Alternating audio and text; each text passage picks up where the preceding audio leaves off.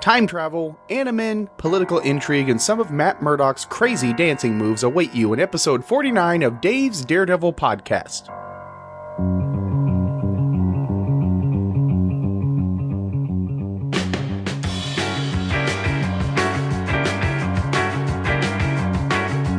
Swinging through the city, over the rooftops high.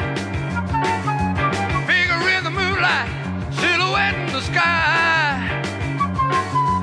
Daredevil fight for what is right. Daredevil fight for you tonight.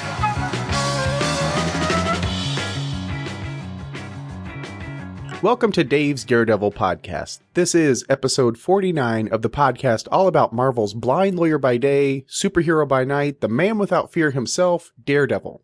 I am your host, J. David Weeder, but you can call me Dave. This week we have an issue of Daredevil that's kind of wacky and really plays with some sci-fi ideas. It ended up becoming much more interesting than I expected it to. Very interesting, very different kind of story. So I'm very excited to talk to you about Daredevil 39.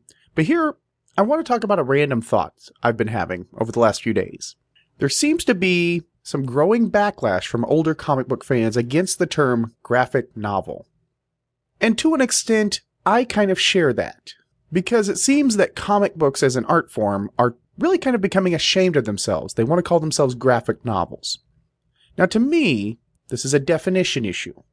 And that's something I take very seriously. Last year, when they changed the meaning of literally in the dictionary to also include figuratively, I had a complete and total meltdown.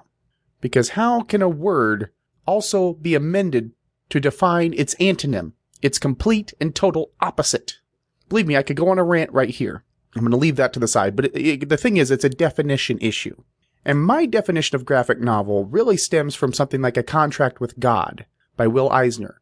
What I see it as is a long-form, somewhat self-contained story. It's intended as a single piece. Contract with God was roughly 250 to 300 pages. Its own story, its own entity. It was in itself a novel. It just happened to be in graphic form. Graphic novel. Now graphic novels are being used to refer to trade paperback collections. This irritates me a little bit. So trade paperback itself just refers to a book that's larger in size than, say, a pocket paperback, and normally a little bit more expensive, more quality paper, things of that nature. And by its definition, a comic book collection of issues would fit into that category, because they're roughly, 8.5 by 11, varying a little bit depending on the reprint. So, okay, it's a trade paperback. It collects periodical issues. Let me emphasize that. Periodical issues. A comic book is a periodical. It's published on a certain schedule, whether monthly, bi-monthly, what have you. But it is published periodically ad nauseum. So, using Daredevil as an example, we had Volume 1. It ran 380 issues. Periodically. Sometimes bi-monthly, sometimes monthly. But it continuously remained in publication with new editions. A novel would be a single piece of work to some extent. So to apply the idea of a graphic novel to a collection of something that was already published in periodical form just rubs me the wrong way. And of course, we refer to the idea of writing for the trade, that these 5 issues are going to be collected into a trade paperback. This is accurate. That does not mean they are a graphic novel. Those are a collection. So when applying it to a collection of something that's already been published, because novel means new, and if you're looking at a trade paperback collection of issues, that is in no way new. Those have been previously published. Those have been put in the hands of readers and consumed to some greater or lesser extent. So the term graphic novel applying to a trade paperback collection is inaccurate. Comic books are important to me. The idea of the periodical is important to me. The continuous relationship you develop with these characters is important to me. So to see some of these New Age fans coming in, following the Avengers or whatever Marvel movie is put out that week, and saying, I read the graphic novel. All right, so you read a comic book. No, I read a graphic novel. Just irritates the hell out of me. So maybe I'm becoming an anal retentive old man. I don't know. But to me, graphic novel, by its art form, is a self-contained story. Daredevil being a good example, Love and War would be a graphic novel. Frank Miller and Bill Sienkiewicz decided to sit down, we're going to tell this story in this form. It was not produced in a periodical format. It was a single piece of work, long form in comparison to a natural issue, and to some extent self-contained. That is a graphic novel. Daredevil number 39 that we're about to go into is a comic book. So I am going to stop there before I go into a real rant. I just wanted to put this out there because this is my random thoughts through the week. It applies since we are talking about comic books. But what better place to do it than my own show? So I appreciate you suffering my little mini rant. And with that, I'm going to take a quick podcast promo break and come back to talk with you about Daredevil number 39. Star Trek. Comic books. Mythology. Video games. Toys.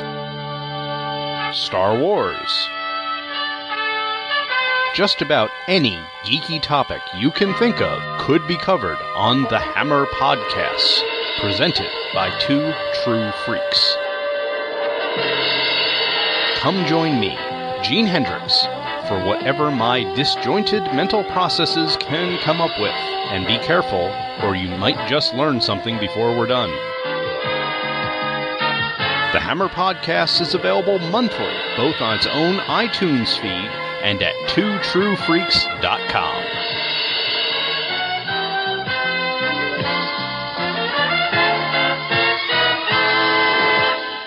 And welcome back. As stated up front, we are looking at Daredevil number 39, which was the April 1968 issue. The cover shows a swing-kicking Daredevil, looking bold, cast against a dark blue background where his foes, the animal-themed Unholy 3, lurch to attack or take the brunt of Daredevil's boot to the underarm. The cover always struck me as odd, because of that blue background, because of the faintness of the characters behind Daredevil, because everything's kind of monochromatic, different layers of blue except for Daredevil. And it really does stand out. Daredevil looks great on this cover, and I have the physical copy of it on my wall. The digital removes the purple background that distinguishes the characters from the background itself. This isn't necessarily bad, but the original still looks bold, still looks bright and beautiful. And the kicker is, the icon box up at the upper left-hand corner is in itself monochromatic blue. It's not necessarily a cover that blows my mind, but definitely not one I'm hard-pressed to look away from. The story title itself is a mouthful. The story title is Introducing the Exterminator and the Superpowered Unholy 3. The story was written by Stan Lee, penciled by Gene the Dean Colan, inked by George Tuska, lettered by Artie Simic. If you are following along and want a good reprint, Essential Daredevil Volume 2 trade paperback reprints it, all in black and white, so it will lose that monochromatic blue. The Marvel Masterworks series Volume 74 includes it. Volume 74 was Daredevil Volume 4. It's also available digitally, Marvel Digital, Comixology, Marvel Digital Unlimited. The story begins as Daredevil swings around New York looking for the animalistic Unholy 3 who recently broke out of jail and have instigated a crime spree. Hornhead quickly finds them, stealing a safe, and engages the villains. He also picks up a radio frequency, sending instructions to the New Zoo Review rejects. For as good as Daredevil is, the Unholy 3 and their animal prowess get the upper hand and throw the man without fear through a plate glass window. With Daredevil distracted, the Animen make a getaway, but Daredevil is able to hear them mention the name of their boss, the Exterminator. Let me stop there for a moment. I'm going to talk about the opening page, then I'm going to kind of give you some background. The opening page is Daredevil swinging. And you would say, that's nothing special, Dave. That happens all the time. However, this is a Gene Colan swinging scene. So not only is Daredevil looking bold, not only do we have that sort of trail of Daredevil showing motion, we also have him swinging in front of a reflective glass building which shows the reflection of New York beyond it. And it looks sharp. I don't know if I've said this before, but if I have, I'll say it again and probably again and again. If you pitched me on an issue of Daredevil, drawn by Gene Colan, just comprised of Daredevil swinging across the city, leaping, doing his thing, I would buy that issue. Colan makes the physics work, even though in the real world the swinging wouldn't quite work. But darn it, I dig it, I believe it. One thing I do appreciate about the issue is it does not waste time. The idea that the Unholy 3 have escaped has not been referenced in other issues, it's just out of nowhere. So basically Daredevil says, oh, these guys are out, I gotta find them, we nod, and we move right along with the story. Which is good. However, there's not a lot of background given for the Animen, or the Unholy 3, whichever you want to call them. For that, we go back to Daredevil number 10 and 11. With Daredevil number 10, Wally Wood tried his hands at writing for the issue. Well, this ended badly, because Stan made a snarky comment in the introduction for the issue that Wood took personally, and apparently he held that grudge for a long, long time. That snarky comment that Stan made ended up causing Wally Wood to walk away from Marvel. But there we were introduced to the Animen, and the Animen were recruited by a villain called the Organizer, who just sounds like a DIY network host. He can show you how to organize your bins for more maximum efficiency. But he recruited them from the prisons. These were career criminals. And when they were recruited, based on their specialty, he outfitted them with animal-themed costumes and technology. So animal-themed armor to some extent. So the original Animen were Catman. That's right, Catman. He had night vision. He was able to black out sensors with his tech. So he was the cat burglar. You see the theme. Ape-Man, who was very acrobatic. Plus, he had a lot of strength. And Birdman, yes, Birdman, not the Michael Keaton movie, but Birdman, he had flight and basically was the recon lookout. Now, there was one additional member in Frogman, who was more sewer, aquatics, etc. Nobody bothered to break Frogman out of jail here, so we only have 3 out of 4. The probable reason is, well, Leapfrog had been introduced since that issue, and Stan was probably trying to avoid the confusion between the two villains. But it doesn't take long for the action to kick in, and when it does, we get a full-page splash with so much motion and energy, it blows my mind that this is such a simple layout at the same time. Looking at this on the digital, the colors are popping. They look great, the sound effects look great. As Daredevil swings, he's got the motion line behind him with a swish, and he manages to kick both Birdman and Ape-Man.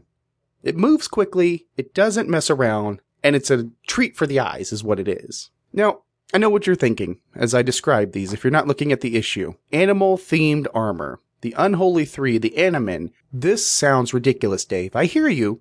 And to some extent, I would agree because this could be Matador level bad.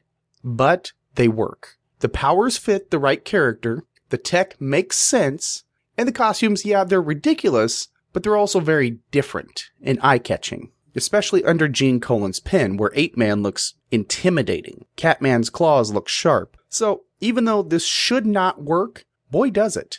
And these folks would actually end up appearing in Iron Man down the road for a really good part of the Michelini John Romita Jr. run. I believe it was Bill Mantlo. Either way, these villains keep coming back, so there's got to be some staying power to them. The thing that kind of threw me, though, is Daredevil picks up the radio waves of their boss talking to the Animen. And I'm kind of trying to piece out why Daredevil wouldn't be able to hear the resonating sound from the earpieces, the voice, because he notices these impulses, and granted the fight's fairly loud, but at least some trace of a voice. But I guess that's just suspense for you. But this is a really, really solid sequence to open the issue with. Lots of action, Daredevil's holding his own. He's basically playing the villains against each other, but all it takes is one sucker punch from Catman and Daredevil loses his footing. Now granted, if Daredevil picked up the villains in the first 5 pages of the issue, what are we going to do for the rest of it? We're going to have Matt longing for Karen again? That whole thing? Well, yeah, but that's in a moment. But we have to basically space this out because we're also building the new villain, the Exterminator. If your house has termites, you call this villain. Just kidding. He's going to be making his first appearance, which is another attempt at giving Daredevil the scheming, conniving arch foe. So let's jump into this section and meet the Exterminator. While Daredevil tries to unravel just who the Exterminator could be, he returns to work at Nelson and Murdoch, where Foggy is pitching a fit. It seems that while Daredevil was under the control of Dr. Doom, he was rude to Foggy's paramour and future wife, Debra Harris. Foggy vows to bring Daredevil to justice if his bid for the district attorney's office is successful. Matt calls Foggy out. Daredevil isn't Foggy's problem, the fact that he must date Debra in secret is, and he urges Foggy to openly date Debra. To that end, Matt proposes a double date of Foggy and Debra, and Matt and Karen. This proposal is met with an enthusiastic yes from both Foggy and Karen. Meanwhile, the Unholy 3 are hanging with their boss, the Exterminator, and watch as he prepares his new, devastating invention, the T-Ray. The beam, which displaces people in time, is successfully tested on Ape-Man, who has returned safely. The Animen are armed with handheld T-Ray guns, which cannot be a good sign. So, stopping once again, let me mention Daredevil being trapped in the body of Dr. Doom has already happened. I'm not going to cover that one, but if you want to see some coverage, look no further than the Fantasticast episodes 84 and 85. That is at ffcast.libsyn.com. So with that out of the way, first thought that I had with this segment is Matt is probably not the guy to be taking dating advice from. I mean, he's a nice guy, but he's not great in a relationship. Matt has not made a move on Karen. They've been playing this game for a long time. And here's the bigger question for me. How is Matt Murdock not in Karen Page's friend zone? What magic does Matt have? Because, darn it, in high school or even in college, if I met a girl and we didn't strike it off right then and there, within 3 days I was friend zoned. If anybody can give that advice to me, I guess it's not very relevant now, but I would like to pass it on to future generations. How to avoid the friend zone. Because Matt Murdock seems to have that charm. So let's catch up on what's going on with Foggy and Debra and things at the Nelson and Murdock office. The same two issues that I mentioned, 10 and 11, introduced Debra Harris, Foggy's high school crush. And she was in league with the organizer, who at that time was reapplying contact paper to kitchen drawers. What happened was Deb actually faked her own kidnapping to manipulate Foggy in his run for the district attorney's office, which was going on even then. This has been a long-running segment. But Debra had a crisis of conscience because she had to draw the line at hurting Foggy. She did not want to see him injured or hurt, so she turned on the organizer and admitted her part of the plot. And the organizer was revealed to be Abner Jonas, a mayoral candidate for Foggy's Reform Party. So Harris went to jail and then came out reformed, and the first thing she did was call Foggy, and the two hit it off, and the romance has been going on for quite some time in secret, since he is pursuing a campaign still. So this is actually a turning point in their relationship. So then we come to the Exterminator, whose costume looks completely out of place in this book. It's purple and white. Purple. What is the deal with purple villains in Daredevil? You have the Purple Man, of course. You have the Masked Marauder. And now we have the Exterminator. And this guy is covered head to foot. He's got a full helmet that looks a little Iron Man-ish with a checkered purple pattern on it. You know, themed villains for Daredevil have become a challenge, I guess. But to me, the animal-themed villains fit Daredevil better, since most of his power and prowess and skill relies on echolocation, which is an animalistic trait. The Exterminator, look, I'm just going to break it down for you. He just looks ridiculous. He is ridiculous. Because he's using science! And the thing is, though, the Exterminator oddly has a very long history ahead of him in the pages of Daredevil. And I know what you're thinking, but Dave, I've never heard of this guy. I've never seen this purple and white armor you speak of. That's because he ends up changing into another, more frightening villain later down the road.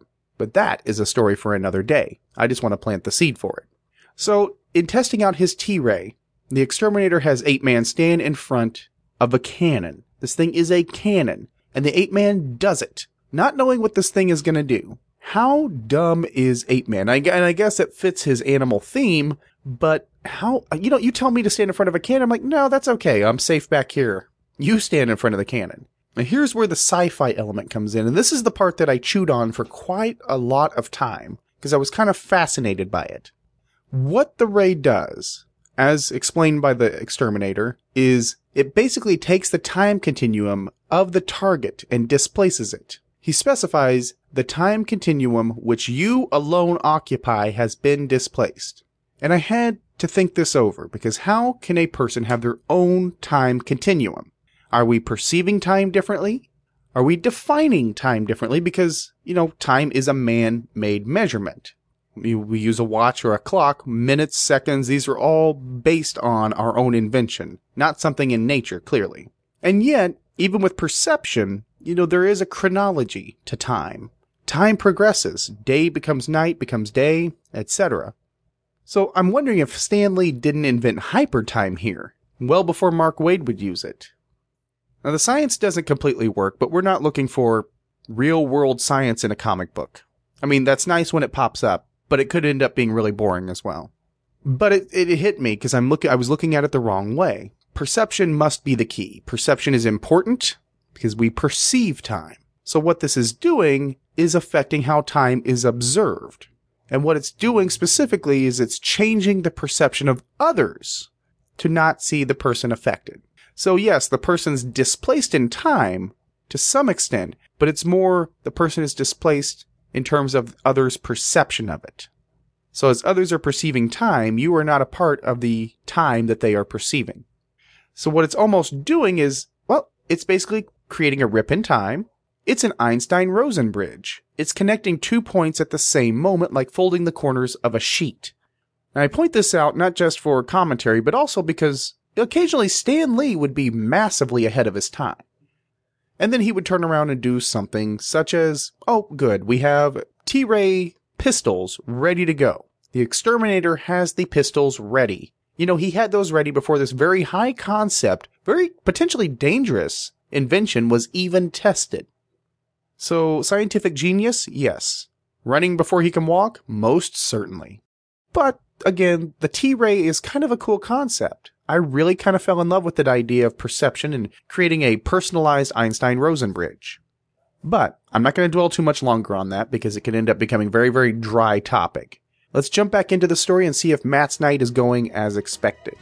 At the dance club, Matt is totally selling his blind man image because he pretends to not be able to dance, which is great since we know he's quite fleet-footed. But a stool pigeon for the Exterminator notices Foggy and Debra and rats them out. The Exterminator and the Animal Men take off and head for the juke joint to take advantage of the one thing they can hold over Foggy Nelson's head, Debra. The Unholy Three descend on the dance club, displacing the doorman in time and wasting no time in targeting Debra Harris. Foggy is shocked as his ladylove disappears before his eyes, and Matt laments that he is too late to do anything. The Unholy Three leave a stunned crowd to piece together what the heck just happened. But Matt realizes the strange truth. Debra isn't gone, because his senses are still picking her up as she seems to be in another dimension. As the Exterminator and the Unholy Three drive away, the villainous boss announces their next target, the man without fear himself, Daredevil. And so ends issue 39. Colin is on point this issue because we visit this club and it's a swinging nightclub, but Karen is looking good. His Karen is vivacious. And poor Matt, the loud music is just making him absolutely miserable, just overloading his senses. And they mention, of course, Mike Murdock. You remember him, his twin brother who's secretly Daredevil, but is actually Matt pretending to be Mike to hide the fact that he himself is Daredevil.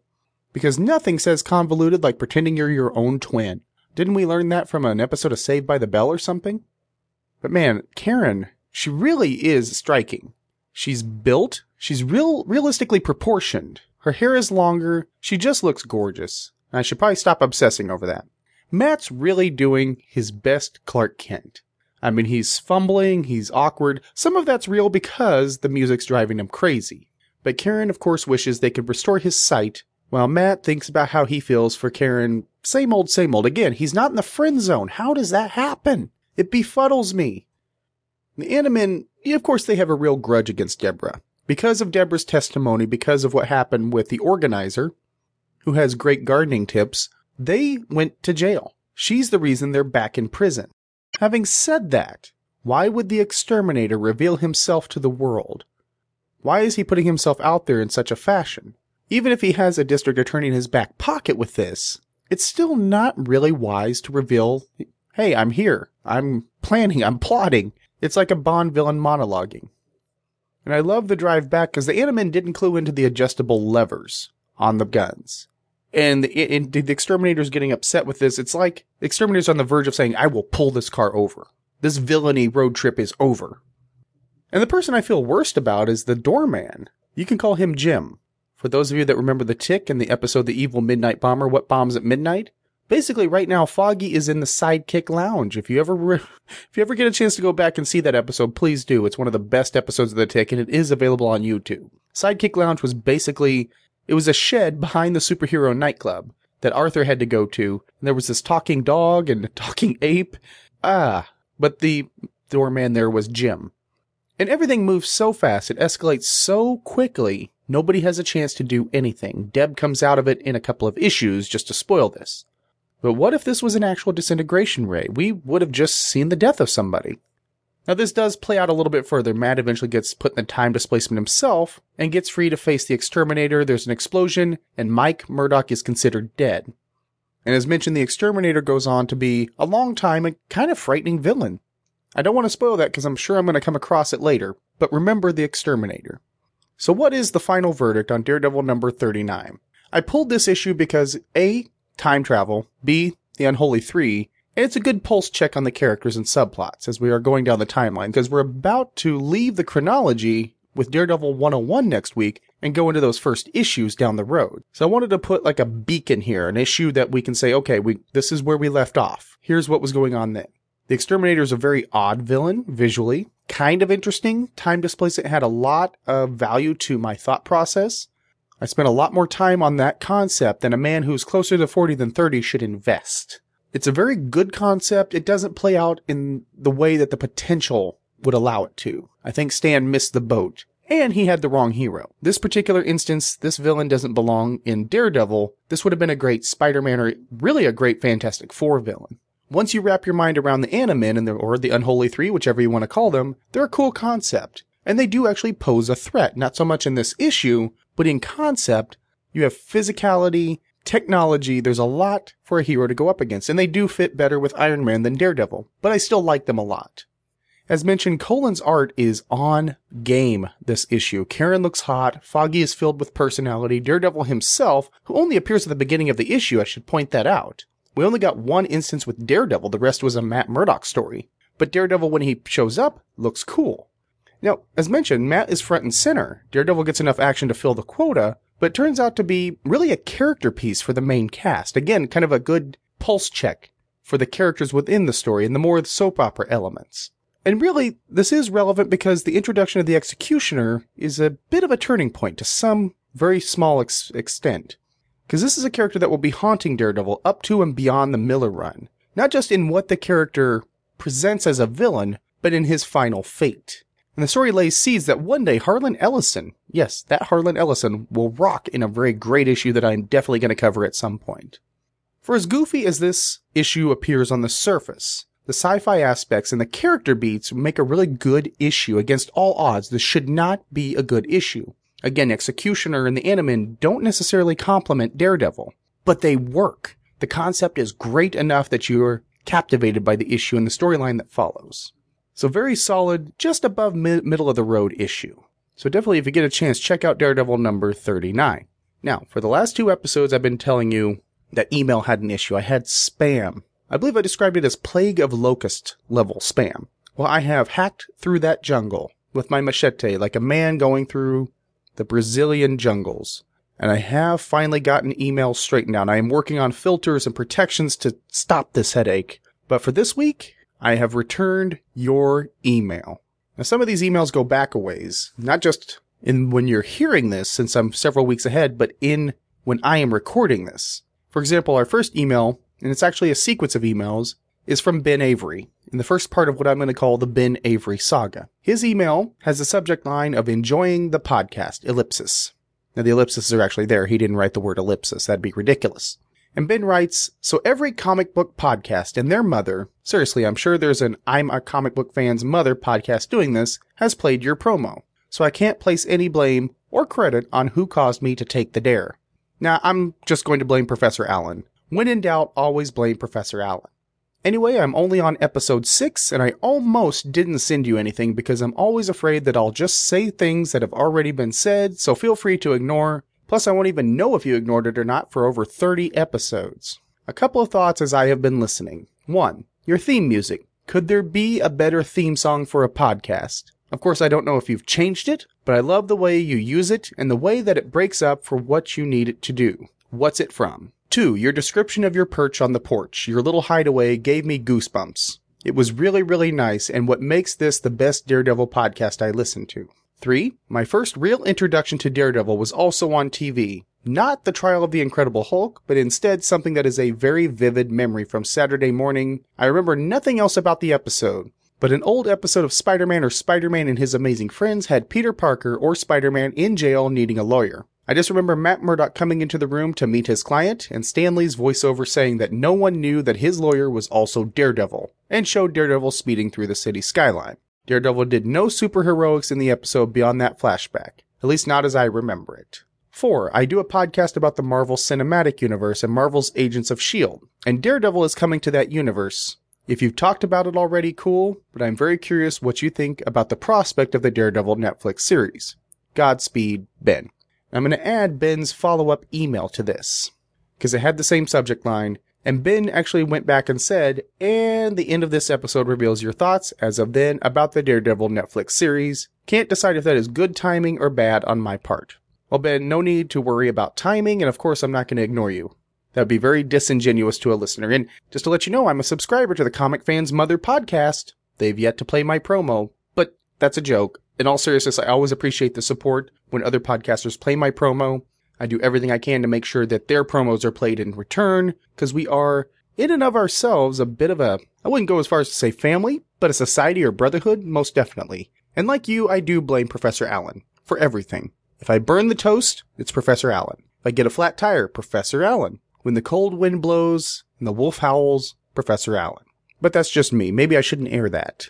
Anyway, as you mentioned, yes, I've answered the question about the theme music. I'll always answer it because I love this song. It's called Man Without Fear by Icarus. I love that question. It's always valid because I looked and could not find the right music until I stumbled upon this, thanks to Michael Bailey. And no, you're right. I could not find a better song, literally.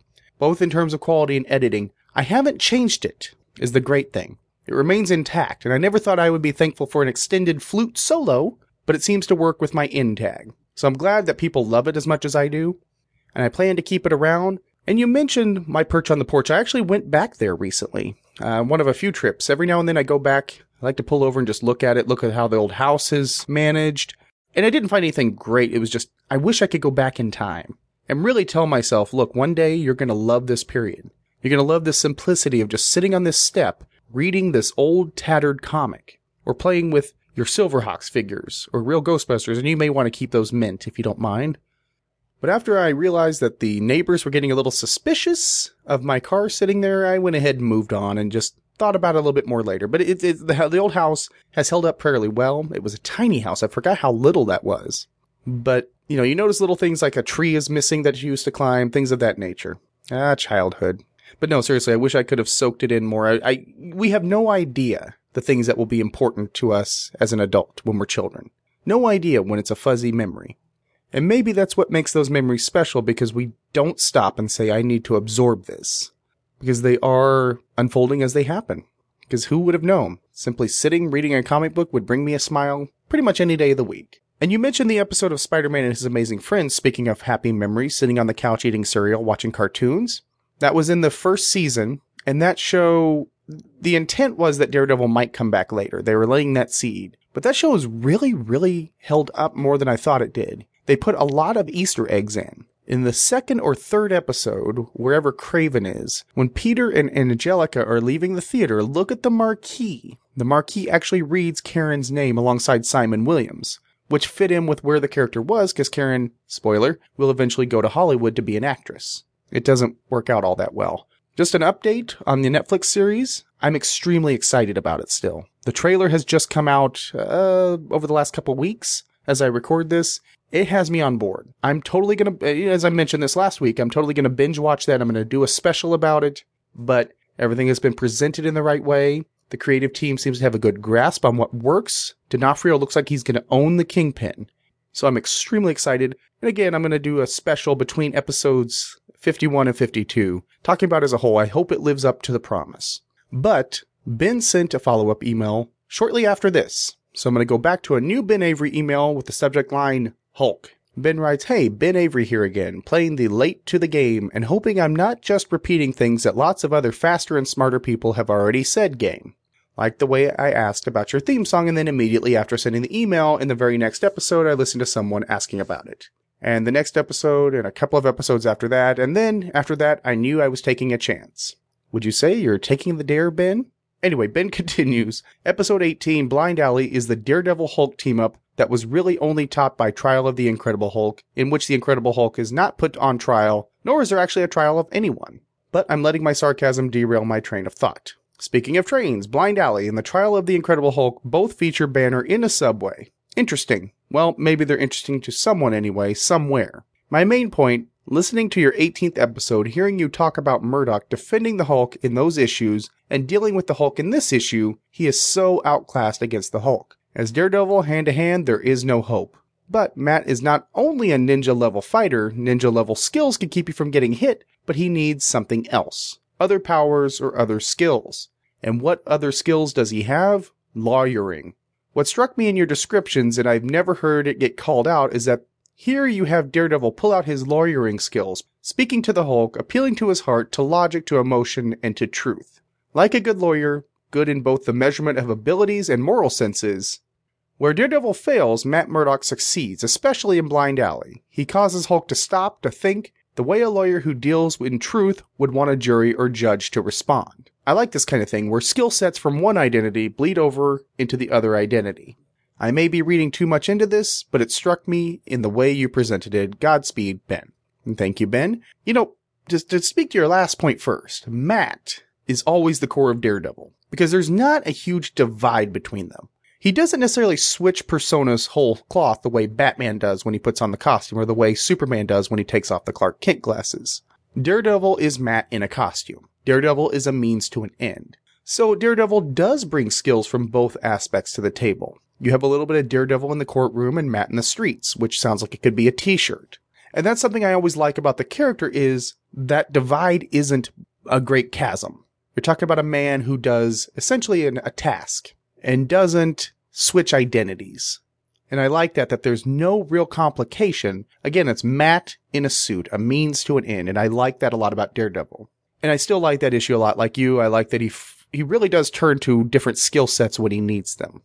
And yeah, as you mentioned, there's no trial in Trial of the Incredible Hulk. But I don't know if they drew the train sequence from this issue or just realized, naturally what the pressure cooker scenario would be in a subway. Although Bruce should probably be aware of that, as he is in the 2008 movie. I'm not going to go into a full rant here. I'll turn this into a thing, but I think Trial of the Incredible Hulk actually had some good points for it. None of it in the Hulk department. It was not a great Hulk movie.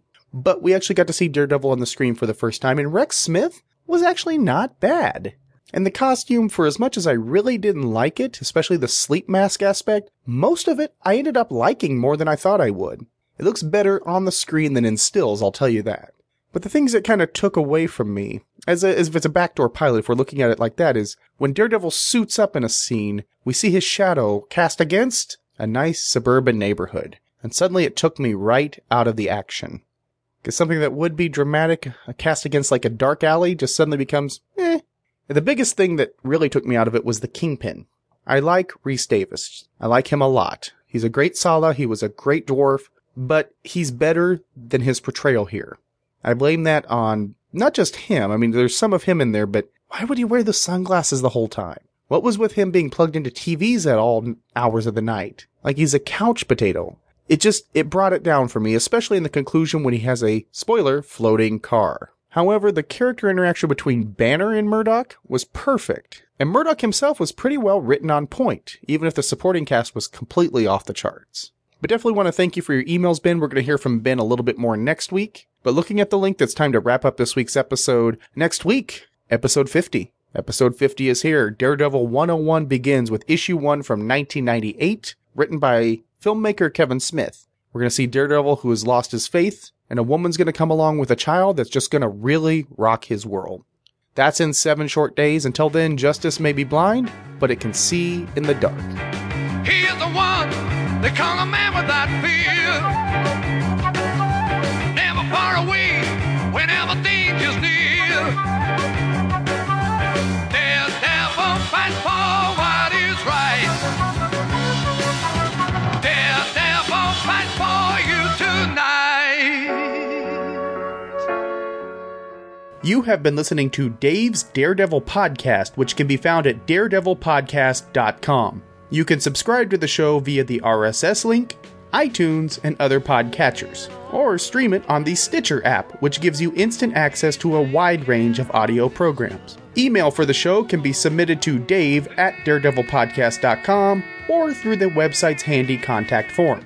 The show is on Facebook. Simply search for Dave's Daredevil Podcast. And I am on Twitter as well. My username is @DaveWeeder. Weeder is spelled W-E-T-E-R. Daredevil and other Marvel characters are copyright Marvel Comics. Any music or sound clips are used for entertainment purposes only, and no infringement is intended. This show earns no money and exists solely for entertainment purposes only. I am J. David Weeder. Thank you so much for listening. He must hide his sadness and fight the human madness.